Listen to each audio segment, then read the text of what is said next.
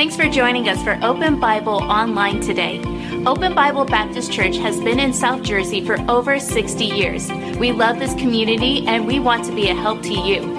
In order to help us help you in the best way possible, would you do us a favor? Please fill out the digital connection card posted in this link. Here you could post prayer requests and also ask any questions you may have about Open Bible. If you'd like to give today, you could give online in less than 2 minutes. Visit openbiblenj.org for more information. Thanks again for joining us today. Now enjoy the service. Well, welcome this morning. We're sure glad to have you here with us at Open Bible. If you're a guest, if you're a visitor, today we welcome you. And then for those who might be joining us via the internet, we welcome you into our services today.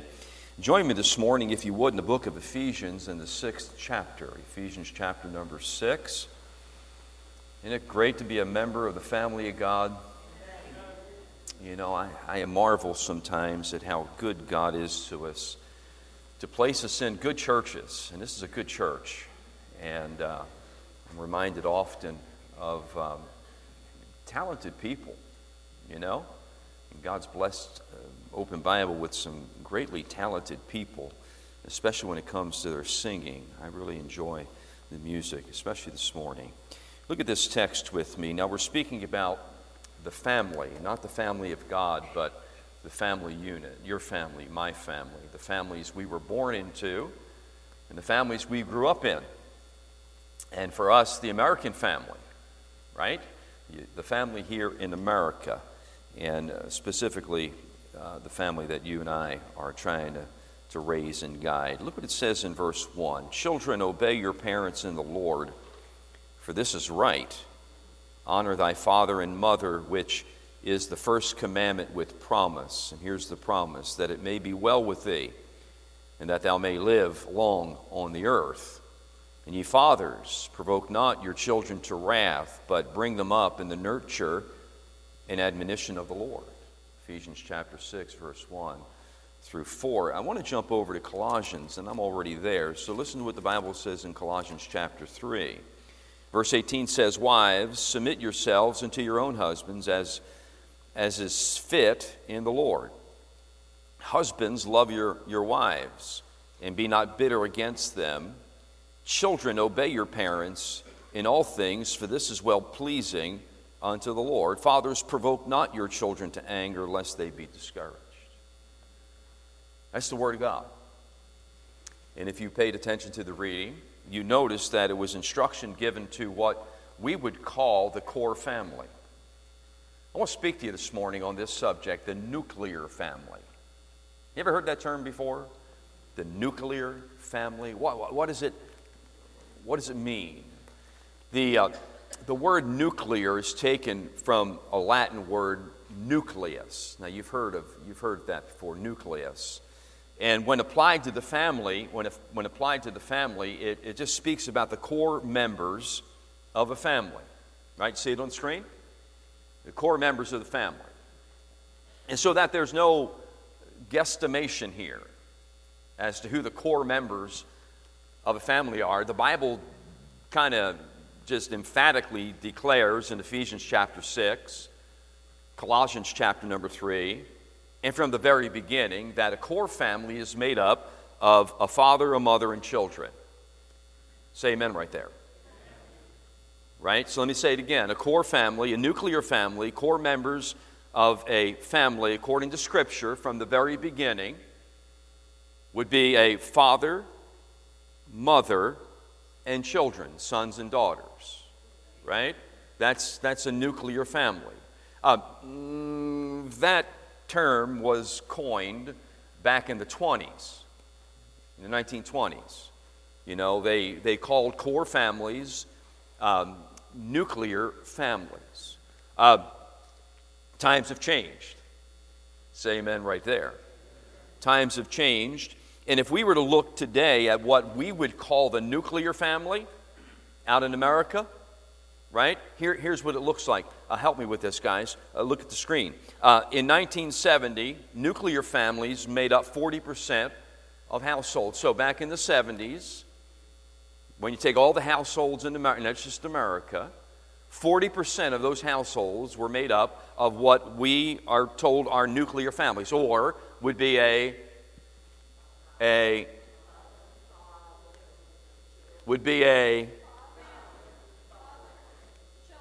one more time, it's really good for you to stay in with me because it keeps you connected, right? Get it? So that was in the 40s. Today, look at it. Today, only 18% of households are nuclear, or what we would consider traditional, right? When you talk about the traditional family unit, you know what we're implying. Let's not get cute. We're implying a house, a home where there's a father, a mother, and children, right? Or a father and mother, or a husband and wife who have yet to have children, right? But they're traditional, right? Let's not play games. Why are they traditional? Because it's a male and a female. Is it okay to say that still? I know you get in trouble out there, but maybe not in here, right?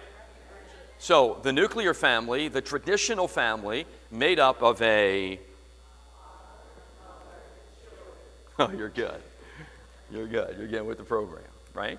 Now, you know this. We also have what we would consider extended families, right? An extended family is simply this.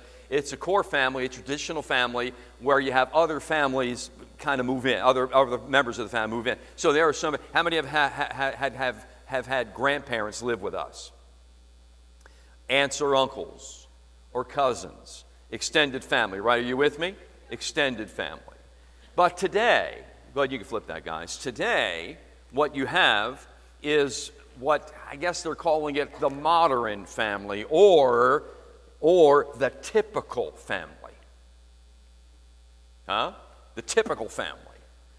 And can I tell you how society defines the typical family? They define the typical family by just saying this: it's a core group of people made up, pay attention right here, made up of adults, 2 adults, and children. Now, if you're not real careful, you read over that, you would think, man, Donna, you and I have a typical family. We're 2 adults. But when you look at the modern family in its definition, those 2 adults could be 2 men or 2 women. Now, I'm not asking you to have a problem with that, and I'm not asking whether or not you agree with that. This is not a debate on the LGBTQ plus community. No, not at all. I'm just stating facts, so don't get mad at me. Although if you got mad at me, that's okay because I'm speaking the truth. So today, the nuclear family is in decline, and the typical or modern family is on the rise. Are you with me? The nuclear family being traditional with a father, mother, and children, sons and daughters, maybe sometimes extended because we welcome in our grandparents sometimes, and we've had our grandmother live with us, and we've had cousins live with us, extended. But today, out in society, when you speak about the family, they would more label it modern or typical, where there's maybe, I hate to say it, but 2 fathers, 2 mothers. And then you have the single parent dwellings, right? Where there's just a mom or just a dad because one of them vacated, or one of them vacated to another world. They died. Are you with me? And so it becomes a real problem when you look at that in society. And the nuclear family began to change. The nuclear family began to kind of decline when the divorce rate began to increase. I'm going real slow here so everybody can get this. Are you with me? Huh? And so you have a decline in the nuclear family when the divorce rate began to increase. And they say this, the divorce rate really began to hit an all-time high back in the 70s and 80s. And in fact, if you remember last week, I threw up on the screen some of the current headlines about the family here in America. And a couple of things I said, one of the things I said was this, and I don't know if this was news to anybody, but Americans are retreating from marriage. You remember that? Meaning this, there are less and less people getting married in America. In fact, it's at an all-time low. It went from 76% to 31%. That's a decline of 60%. So, now pay attention here, less people are getting married in America. How many of you know that's true? I mean, we know people that they just, whatever. I don't want to get in too deep into this because then I'll never get myself out of it. And then another statistic was this. So, Americans are retreating from marriage. Less people are getting married. However, the divorce rate is still high. So even though there are less people getting married, the divorce rate is still increasing. That's alarming. That's alarming. And by the way, that is not just in America. No. In fact, I read that over in Great Britain, the family is kind of struggling. And these are statistics that you can pick up anywhere. In Great Britain, they say there's a decline in the number of marriages. And so there, too, less and less people are getting married. Another statistic over in Great Britain, 4 out of 10 babies in Britain are born to mothers outside of marriage. And it says this, 3 in 10 children will experience a broken home before they turn 16. That's alarming. Huh? Are you aware of this? Are you aware that before God began to do some unbelievable spiritual things in America, He did them in England? Are you aware of that? Are you aware that some of the great revivals that have ever occurred happened over in England? Are you aware that some of the greatest missionaries that have ever lived? Huh? And if I were to today speak about the church and speak about the church in England, I can show you picture after picture after picture of church buildings that are now restaurants or furniture stores or taverns or no longer there. I mean, there was a great awakening, over in England. And today, there's a great decline in spirituality, and it has now affected the home. Asia. You think about Asia, you think about, these people that live to be 195 years old and eat rice and grow rice and, man, are just so moral and live by values. But over in Asia, especially Thailand, they say it's reported that broken homes are now common. Asia, Thailand. They say this, statistics show that teenagers have become more permissive in their behavior. Right? So what am I saying? I'm saying this. I'm saying that there is a worldwide trend when it comes to the breakdown of the home. Not just here in America, worldwide. Everywhere. That's sad. That's sad. Look at this statement. The strength of a nation is derived from the integrity of its homes. Soak that in for a second. The strength of a nation is derived from the integrity of its homes. I asked the staff this morning, we pray on Sunday mornings, and I asked the staff, I just quoted that to them. I said, who do you think said that? And what did you say, Ty? One of the presidents, one of our presidents, which would have been a good guess. Or one of our ancient, leading spiritual, leaders in America. Billy Graham or D.L. Moody No, it was Confucius. Did you ever hear somebody say, Confucius said? He's a pretty smart guy. And I'll tell you what, he was on point. He was on point when he said the strength of a nation is derived from the integrity of its homes. And if you do a little bit of study on that, here's what you find. History. A society that upholds the family and family life has been morally preserved. Did you get that? A society, a nation, a community that upholds family life, family morals, has been preserved. But history shows that a society that neglects the family, that allows sinful influences, becomes morally decadent. Hello?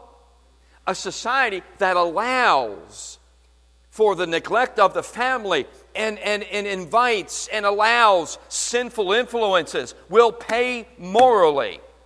And we are paying morally in our nation. Correct? I could drag out this series for a long time if I were to begin to share with you some of the statistics. You know, some of us have been around for a while. I'm a boomer. I'm a baby boomer. You know, I'm right in the middle someplace. I was born in 1960. The oldest baby boomer alive today would be 78. Anybody 78 in here? Who's that back there? Is that you, Joe? 78? Who's that back there? Is that Brother Seabold back there? You're only 78? Hey, Brother and Mrs. Seabold, it's sure good to see you folks. God bless you, man. Haven't seen you for a while. You look great. I can't see, but you look great. Yeah. Right? So, just take that in for a second. You know?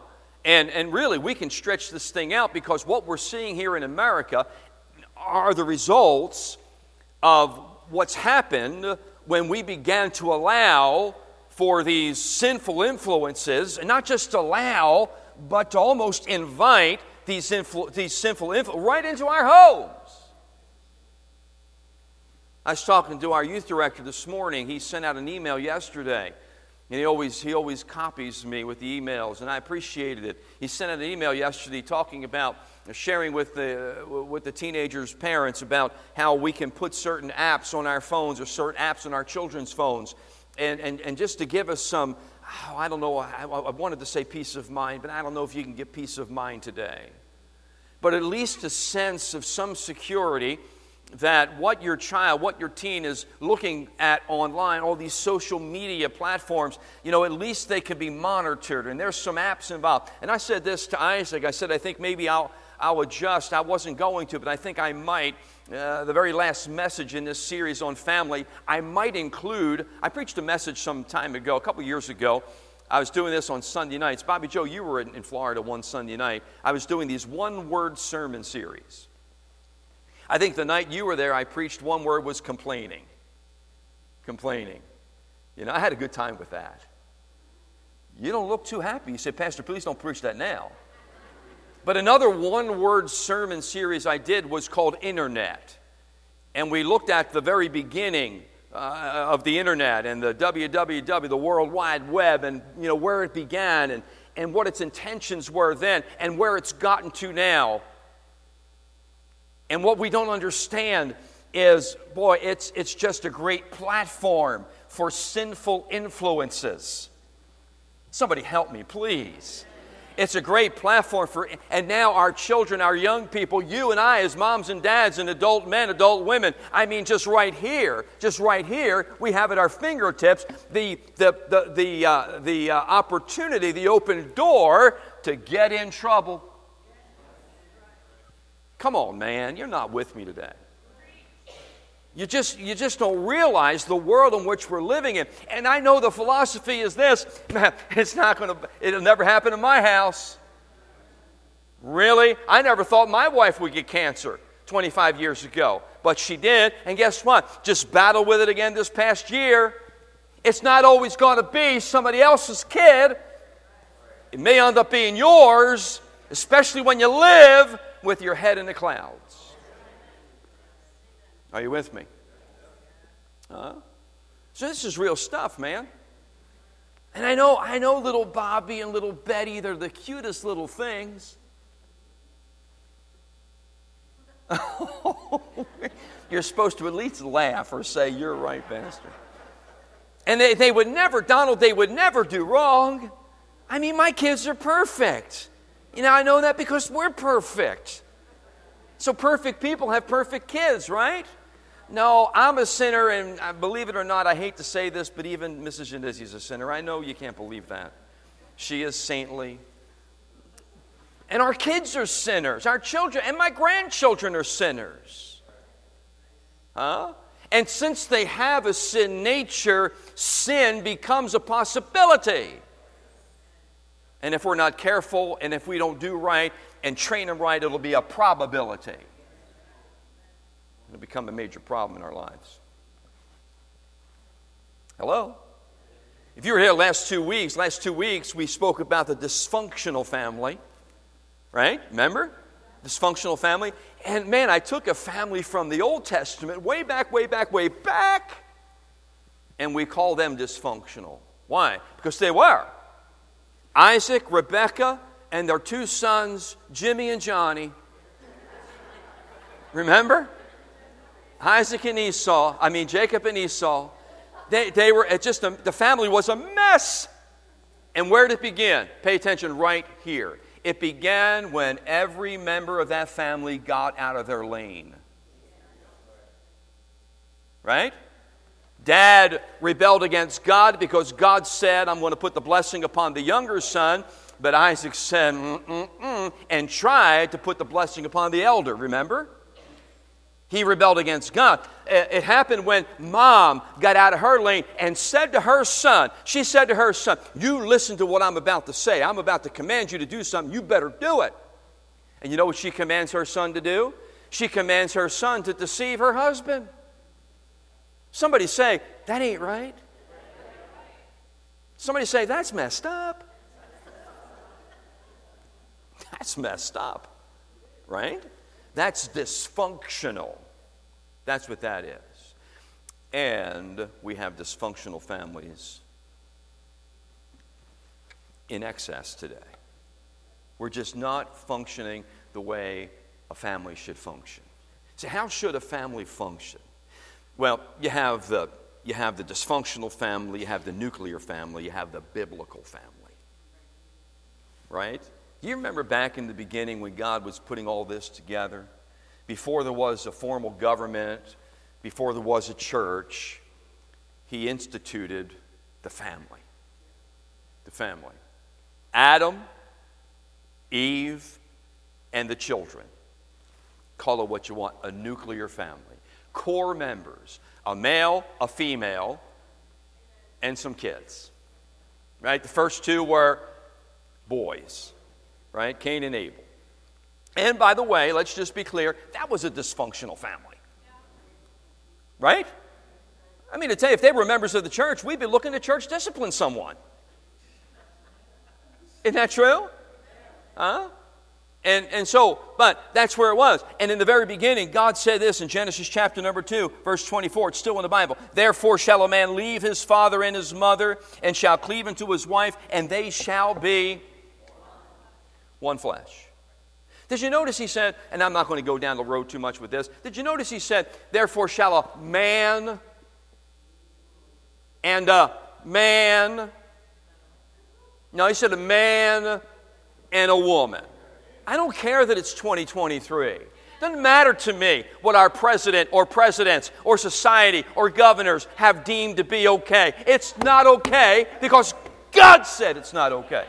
Oh, I like that. I like that. I didn't plan that. I have no remote in my hand. That was good. Deacons, give those guys a raise, would you? That's good. And not only that, but you know the Bible begins to give to us principles for family life. You know what a principle is? A principle is a course of action designed by God that if you follow it, it'll lead you to good success. Not just success, but good success, and there's a difference. In the world, you can have success, but you can only have good success if you follow God's principles. And the Bible reveals the principles for family life. For example, the Bible tells us what the role of a father should be. The Bible tells us what the role of a mother should be. The Bible tells us what the role of children should be. Right? That's another message down the road here. The Bible also tells us what the role of extended family members should be. So a grandfather, a grandmother, an aunt, and an uncle. So if I allow you to come live in my house, well, you got to help me. You got to help me to establish my home. You can't work against it. Look here, Grandma, if you're living with the family and that teen boy needs to be corrected, don't you get involved and say, oh, I can't believe you're gonna. You're messing with the family. Hello? And so the Bible establishes these principles, and then you see some promises in Scripture for the family. In fact, Peter, on the day of Pentecost, he's preaching, and he says in Acts chapter number 2, verse 38, he says, repent and be baptized, every one of you, in the name of Jesus Christ for the remission of sins, and ye shall receive the gift of the Holy Ghost.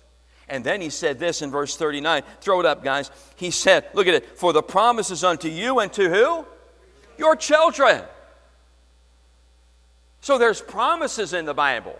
You remember when Paul was in Philippi, in that jail, and all of a sudden there's an earthquake and everybody's running around, and man, the jailer, he's petrified because he thought he lost the prisoners. And Paul said, do thyself no harm.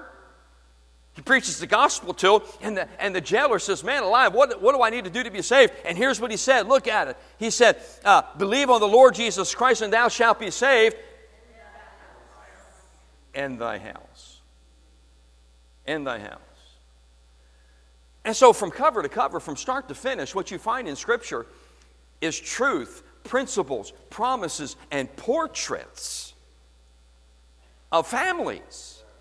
Not perfect, because there are no perfect families, but families who for the most part stayed by the stuff. Did you ever read in Jeremiah 35? You ought to read this when you go home, about Jonadab and his son, and how they stayed by the stuff and God blessed them. Over and over you see these portraits in the Bible of biblical homes. Isn't that all? Healthy families. And isn't that what we want? Don't we want to have healthy families? You say, preacher, man, it's just, my wife and I, we got saved late, and our kids, man, they're already, they're already reared up. Little so-and-so and little so-and-so, boy, they just have this streak in them. I get it. But here's what I believe. It's never too late to start. It never is. In fact, tomorrow is built on what you do today. Right? Never too late to start. So what do we do? What do we do? Let me give you just two thoughts in closing, because this is a series and we're going to continue this. Just a couple of thoughts in closing. You ready? Number one, I think we ought to do this. In order to build a biblical family, a healthy family, we need to first commit ourselves to the Lord. Say with me, I need to commit myself to the Lord. Right? You with me? I want everybody right now in this room, me and Tyler's staff members, you got some preachers in this room, every one of us, I want you to, in your mind, in your heart, I want you to ask yourself this question. Am I really committed to the Lord? Would you do that? Would you ask yourself that question? Am I really committed to the Lord? And then I would follow that up by saying this, what's it mean to be committed to the Lord? Huh? Because I think the day and age in which we live, the word casual. The word casual. Can I preach for a little bit? The word casual has kind of influenced our commitment. Help me here. Boy, I hate it when people put their head down when I preach. You know what it says? It's kind of like saying sick 'em to a dog. We've become casual with our commitment. And I'm not saying we need to be like the church of 1970, 1980, 1990, no, or even yesterday. But our commitment to the Lord should never waver. Our commitment to the Lord should not wane. Our commitment to the Lord should not be influenced by what's going on in society. Hello? Right? And it's okay, we sing some worship songs, and We have service times changes, and that's all, that's window dressing. That's window dressing.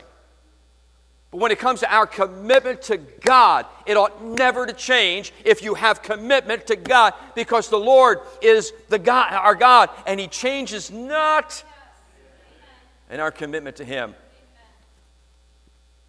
Don't you agree? So the only way we're going to be able to develop healthy homes is if we personally are committed to God.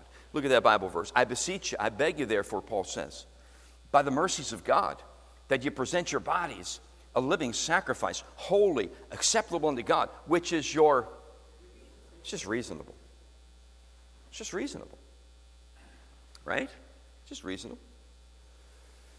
So how do we define, now pay attention here, how do we define the Christian family? Let me give it a shot. Can I give it a shot? Look at the screen. Help me. A Christian family can be described as a family where Christ is honored, obeyed, and served as Lord. It's a home where the father, mother, sons, and daughters are all growing in their commitment to Christ, looking to Him for help to deal with problems, and praising Him for His daily blessings. I don't think that's fanatical. That's not radical. You got a cell phone? How many got a cell phone? You got a cell phone? Go and take a picture of that. Go and take a picture of that. You're not going to remember it. Take a picture of it. That is not radical. That is not independent, fundamental, Bible-believing, Bible-preaching Baptist of 1965. That's not radical. You can't say that's old-fashioned. You can't say that's outdated. You can't say, come on, man, get with it. I think that's on point for any culture. Remember a couple months ago, I lose track of time, generational truth. Right? Quentin, are you still 20 years old? You are? Okay. Craig, are you still 60-something? You are. Here's a 20-year-older and a 60-something. Are you a boomer? He's a boomer. And are you a Zer? He's a Zer. Right?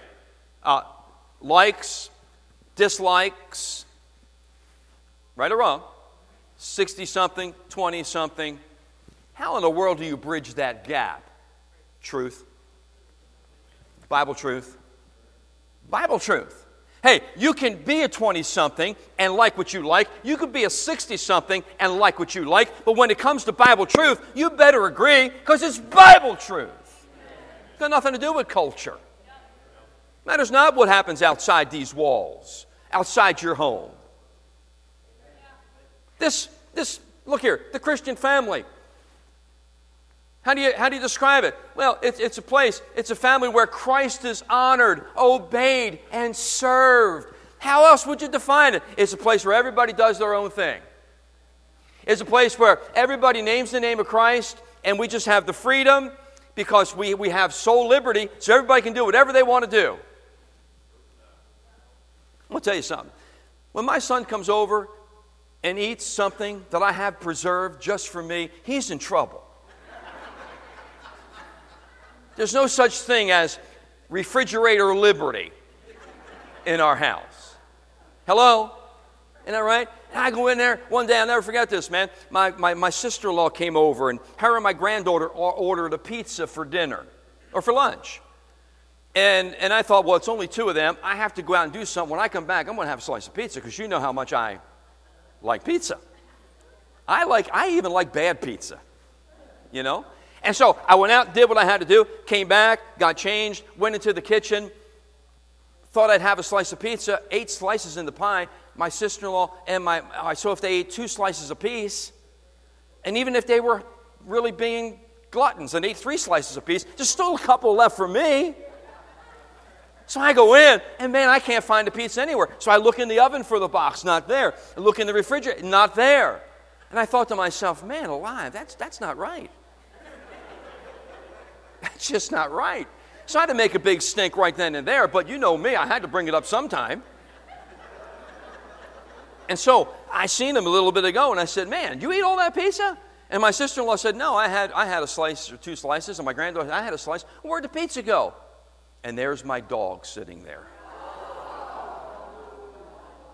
And whenever Mo does something Mo shouldn't do, he just lays there with his head on the ground and his eyes look up. And Mo must have had 5 slices of pizza. And I thought, you dirty dog.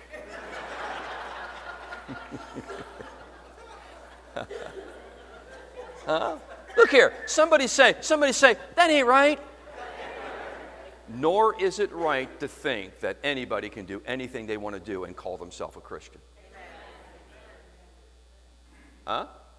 Look here. You want to do anything you want to do it. But don't call yourself a Christian. Well, I'm not that good of a Christian. You can't be not that good of a... You're either a good Christian or you're not one. Huh? Because a Christian is somebody who tries to do their very best to live like Jesus. Right? And so, how do we develop these? I'll tell you how we do it. We have to begin by committing ourselves to the Lord. And I get it. I know the hour's late. I know we're living in a broken world. I know there are no ideal families. There aren't any. No perfect families.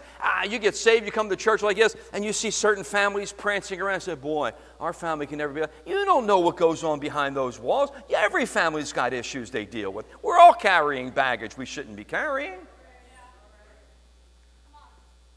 But in the Lord, we can raise healthy families. We can do it. We can do it. Here's my advice. Start where you're at. Somebody say that's good. Start where you're at. You can't start where I'm at. I've been saved for 100 years. I've been saved a long time, man. My kids are raised. I'm helping to raise my grandkids now. You can't start where I am. You can't look at me. No, you got to start where you are. So I don't even have kids yet. That's great. That way you can begin to practice as to what you're going to do when they come, so you don't have to make all your mistakes on the first one. I'm a firstborn. That's why I'm a mess. Parents made all the mistakes on me. But I'll tell you what you do. Here's what you do. Pay attention right here. We model the Christian life in front of our children. In other words, mom and dad, pay attention right here. We ought to make it easy for our kids to follow Jesus. If all we're doing is heaping around them laws that are choking them and smothering them and challenging them, man, that's not what the Christian life's all about.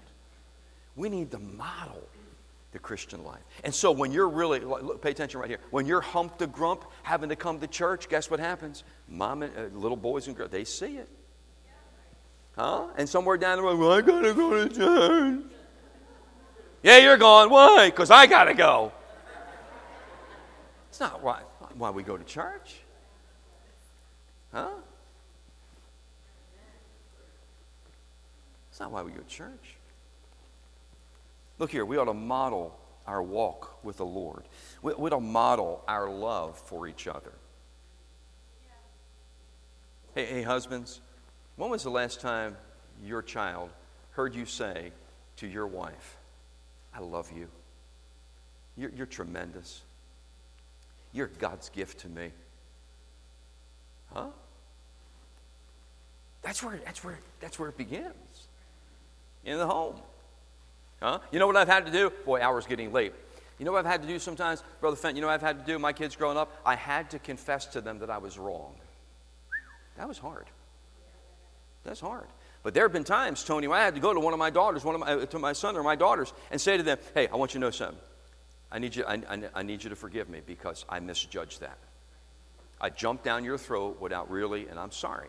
And pray for me that I don't do it again. Let me tell you something. That went a long way with those kids. Rather than me saying, hey, I'm dad, and whether I'm wrong or not, you obey. It's going to come a time when they begin to realize he's an idiot. They may not say it, but they're thinking it. Huh? But when you go to that child and you say, you know what, I misjudged the situation, and I really didn't trust you in it, and I really do apologize. What? I tell you, when I started doing that, my kids went to my wife and they said, what happened to Dad? What did you do to Dad? because I began to realize they're getting older. I can't treat them like that. I had to model Christianity for them. And then a second suggestion would be this: not just commit yourself to the Lord, but commit your family to the Lord. Look at the ancient record of Joshua. Isn't that good? Huh? He gets around the children of Israel. He gathers them together. They're a mess at this point in time. They don't know what to do, who to follow. And here's what Joshua says. He says, man, listen, you need to make up your mind who you're going to serve. But as for me and my house, we're going to serve the Lord. Did you notice, dads, did you notice it started with Josh? Did you notice? As for me, he said, as for me and my house, we're going to serve the Lord. It's got to start with dad. Headship. Remember I mentioned that with Isaac, Rebekah? Headship. Well, look here. When Isaac got out of his lane, guess what happened? Come on, tell me what happened. Rebekah got out of her lane. Huh? I don't know why it is, and there are times when I wish it were different, but God has chosen the male in the home to be the head. There are times when I like to say, man, I'm tired of being the head. Don, be the head for a week. And I'll be honest with you, she's a pretty good head. In fact, there's a lot of times, in order to fix my head, I got to use her head. Huh? My head is just, her head is, she thinks it through, she prays about it. I pray about it afterwards. You know, bam! Oh, I better go pray about that. That didn't work out. Huh? I wish there were times, Brother Wanamaker, where I can trade places, but I didn't establish the order. God did. And Joshua said, as for me and my house. He knew it began with him. It began with him. Are you with me? Began with him. And I think it's just more than dedicating your children to the Lord. That's a cute little Christian thing to do. We have Dedication Sunday, and everybody gets dressed up, and it's real nice. And we bring little Billy and little Betty, and dedicate them to the Lord, Pastor.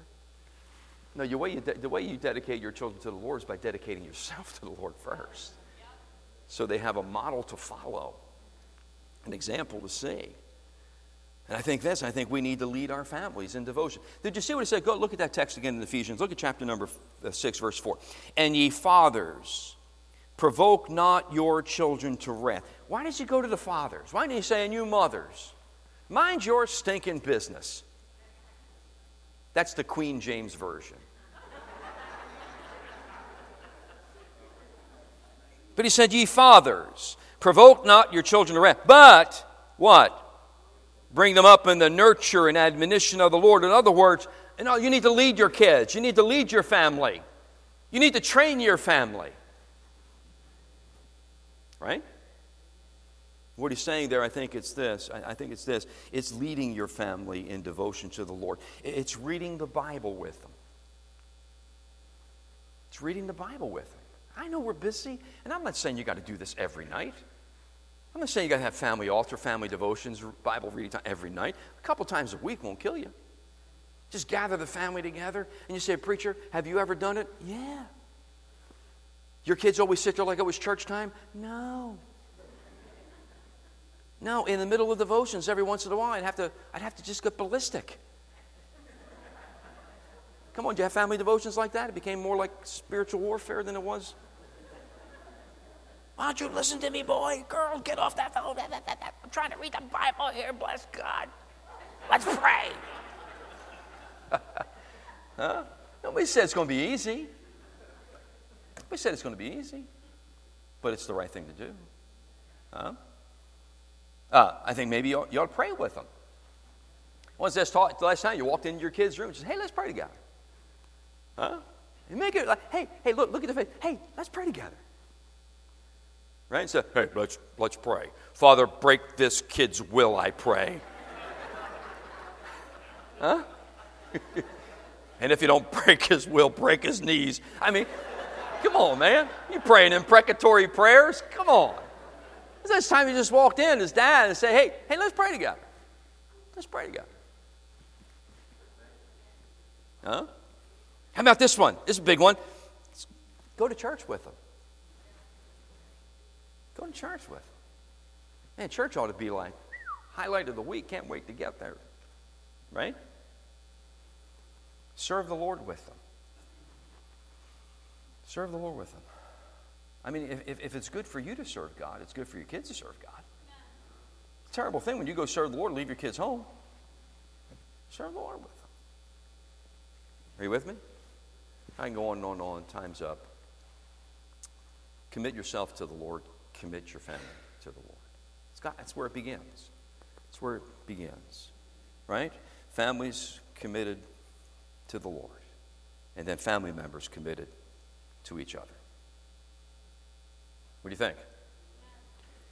I think we maybe need to read that text again and close. Look at it again. Chapter number 6, verse 1. Children, obey your parents in the Lord, for this is, say it, right. Honor thy father and mother, which is the first commandment with promise, that it may be well with thee, and that thou mayest live long on the earth. And ye fathers, provoke not your children to wrath, but bring them up in the nurture and admonition of the Lord. And so, as we go to close in prayer, I want you to think about this. Let's just bow together for a moment. I want you to think about this with me.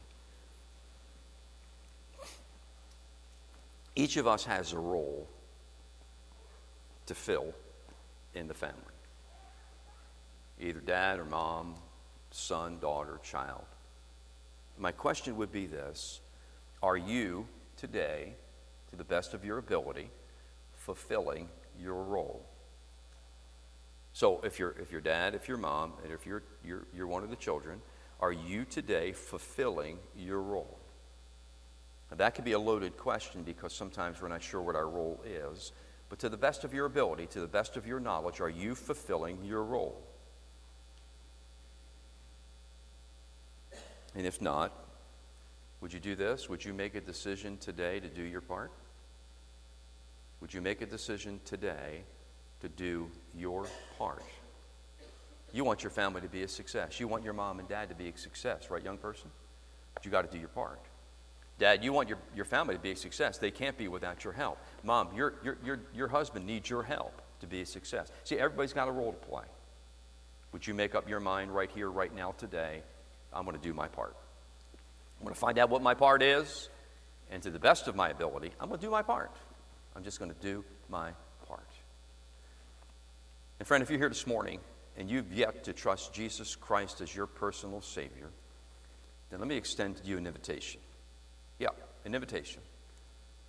I want to invite you to come and let me take a Bible and share with you in just a few moments what you need to do in order to be saved. Because one day you're going to die. We all will. And that's not the time to determine where you're going to spend eternity. You need eternity. You need to find it out now. Get it figured out now. Make your decision now. Those who have Christ as their personal Savior are guaranteed eternal life, and those who don't are guaranteed eternal death. Wouldn't you want life? Choose life by choosing Jesus.